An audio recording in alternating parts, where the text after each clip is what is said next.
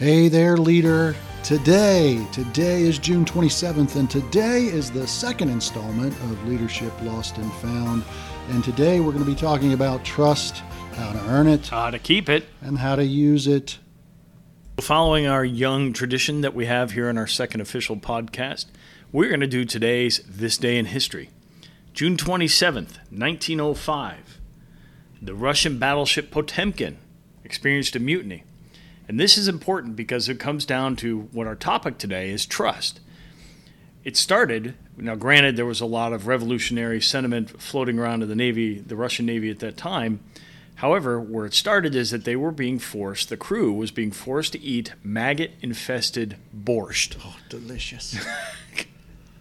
So the crew complained. The captain had the chief medical officer look at it, said it was good, and he forced them to eat it anyways. In protest, the crew didn't touch the borscht.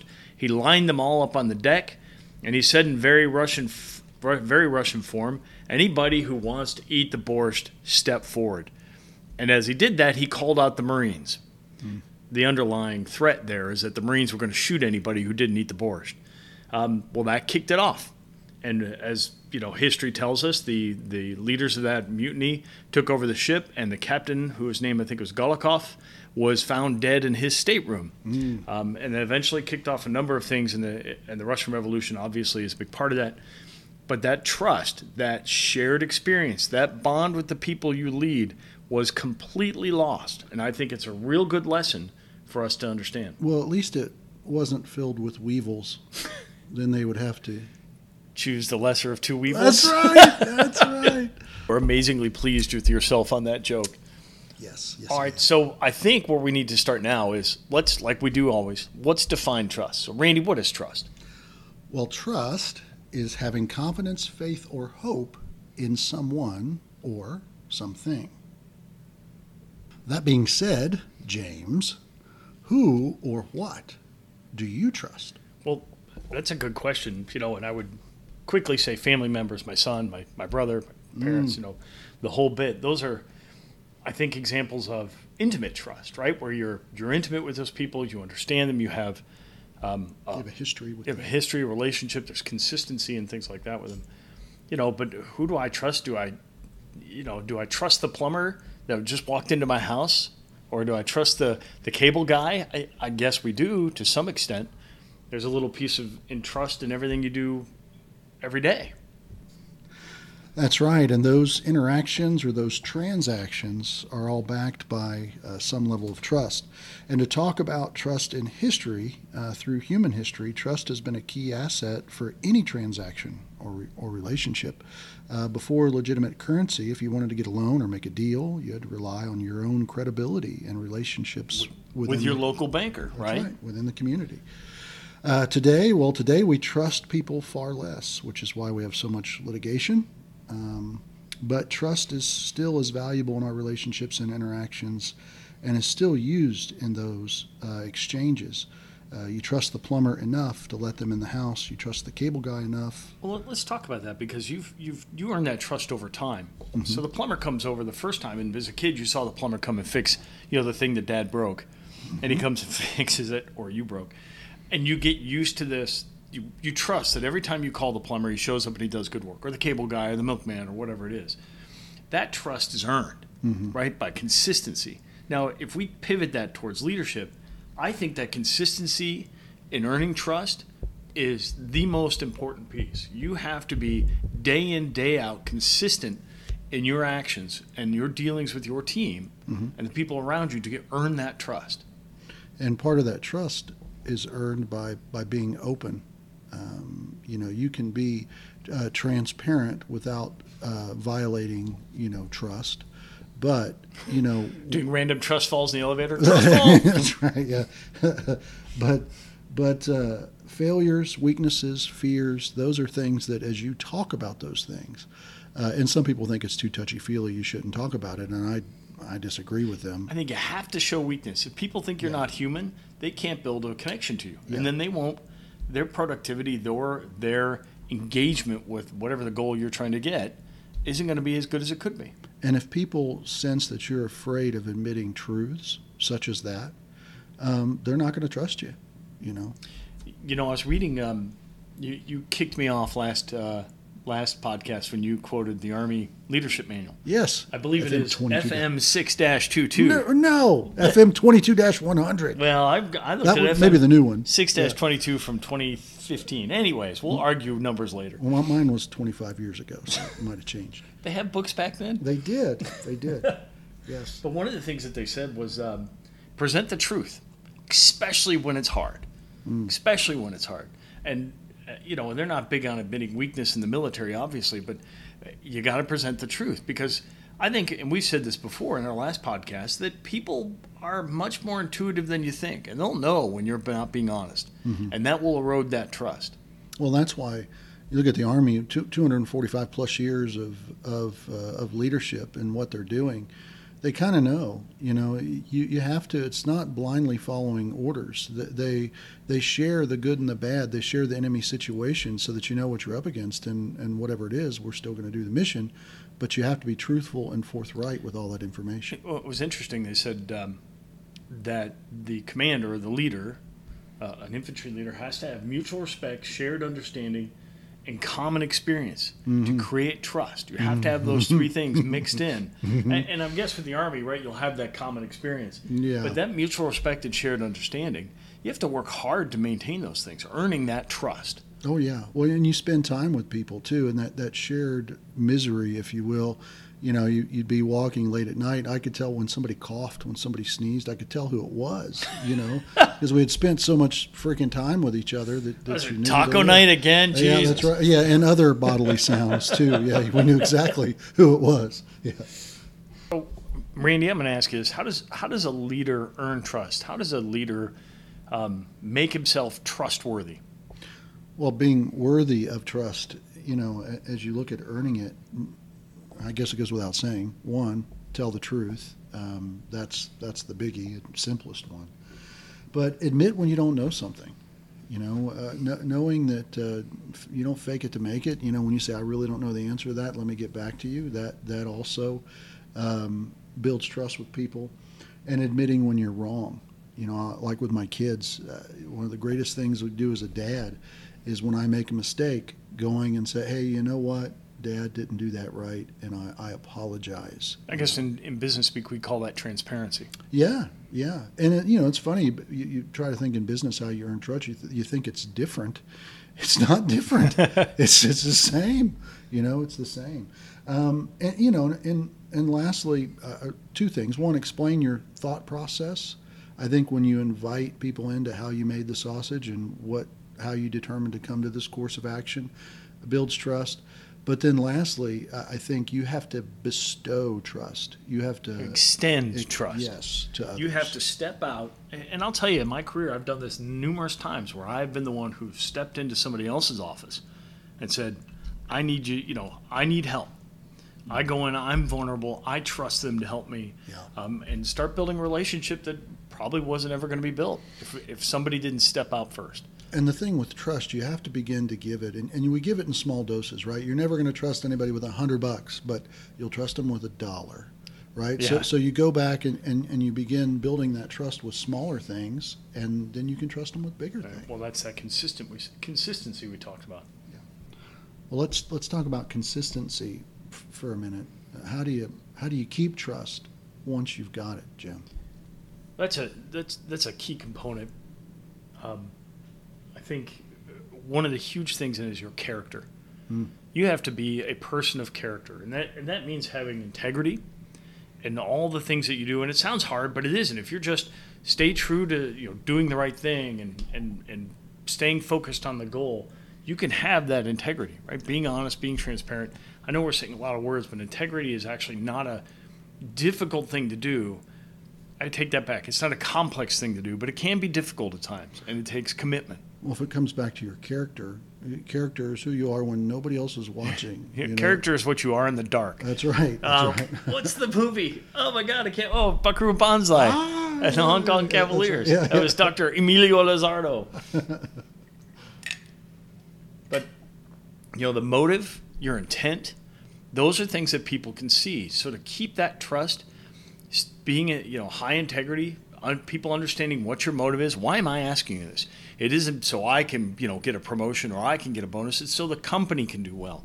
And if they understand your motive, that trust will be maintained. It might even grow a little bit.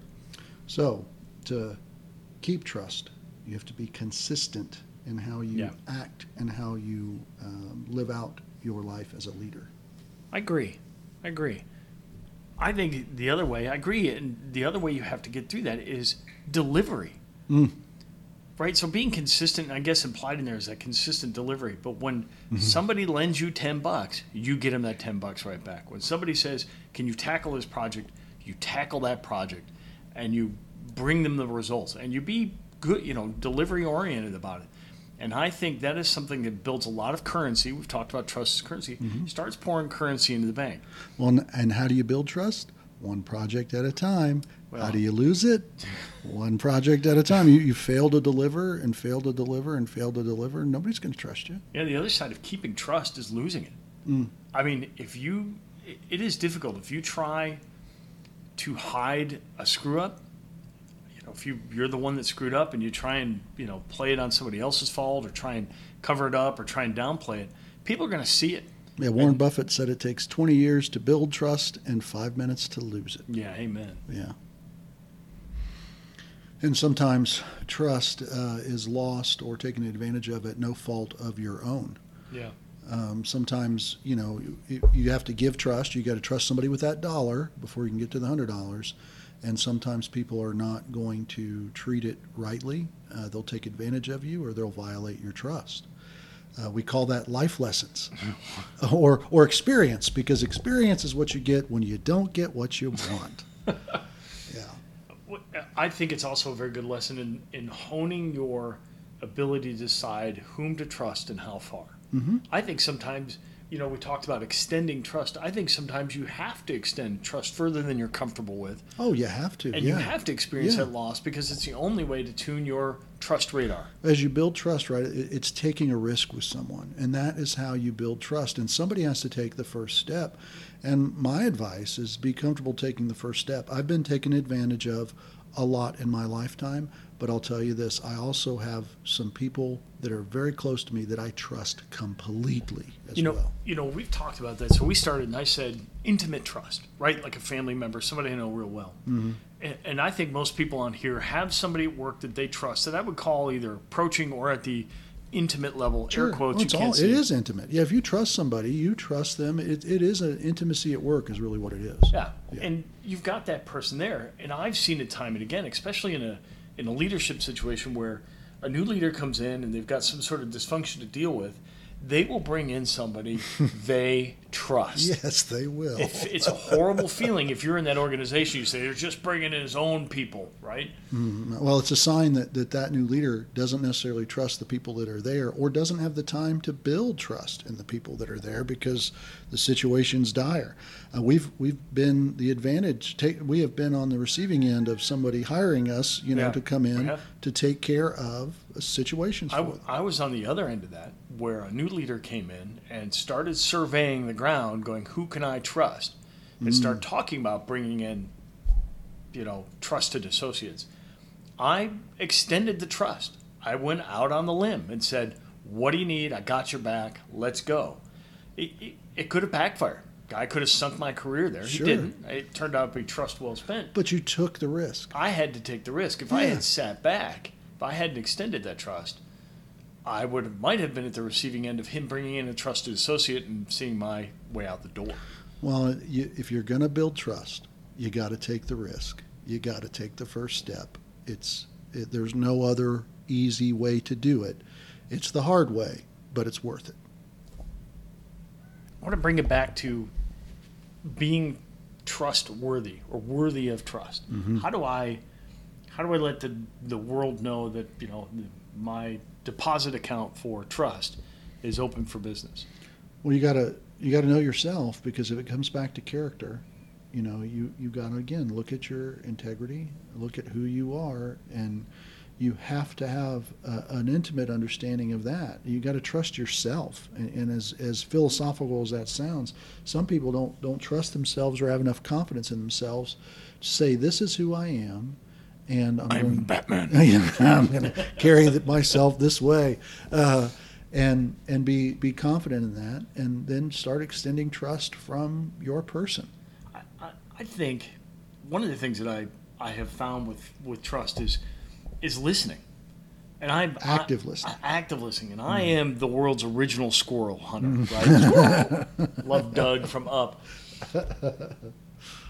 If you aren't willing to listen first, you are going to struggle to build that trust. People need to be heard. And they have to trust that they're being heard. Mm-hmm. There are times where I've walked into, I will say, a boss's office and have said, you need to trust me on this. It's going to go like this. And I have built that trust, right? Mm-hmm. But they listen. And I say, here's why you need to trust me, X, Y, and Z. And they nod their head. And even though their compunction is to get involved, I say, this is what I do for a living. You got to let me do this. Yeah. And they say, okay, go do it. And we get a good outcome. Or maybe I screw up horribly and end up living on a bridge somewhere, or a van down by the river.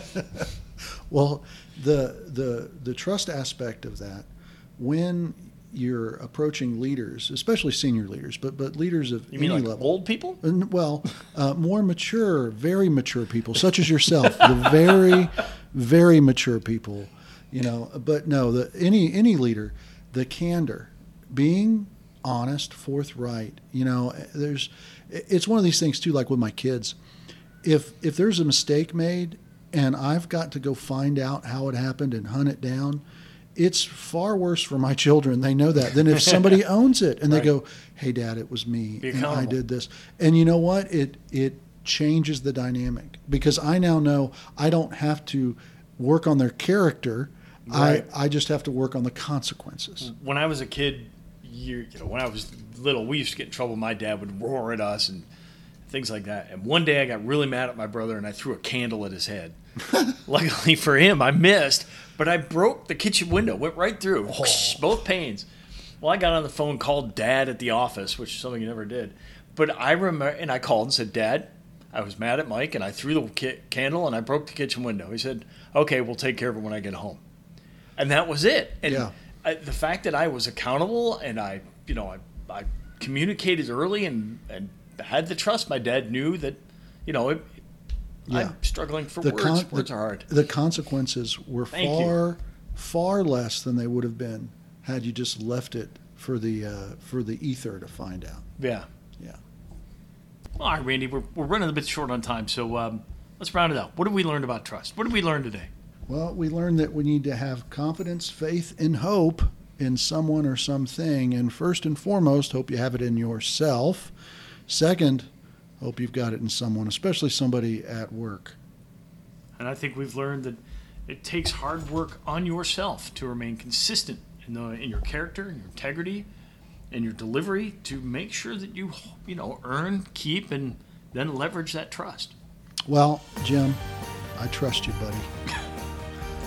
Well, so June 27th, I'm Randy Fields. I'm Jim Desmond. And this has been Leadership Lost and Found. Keep leading.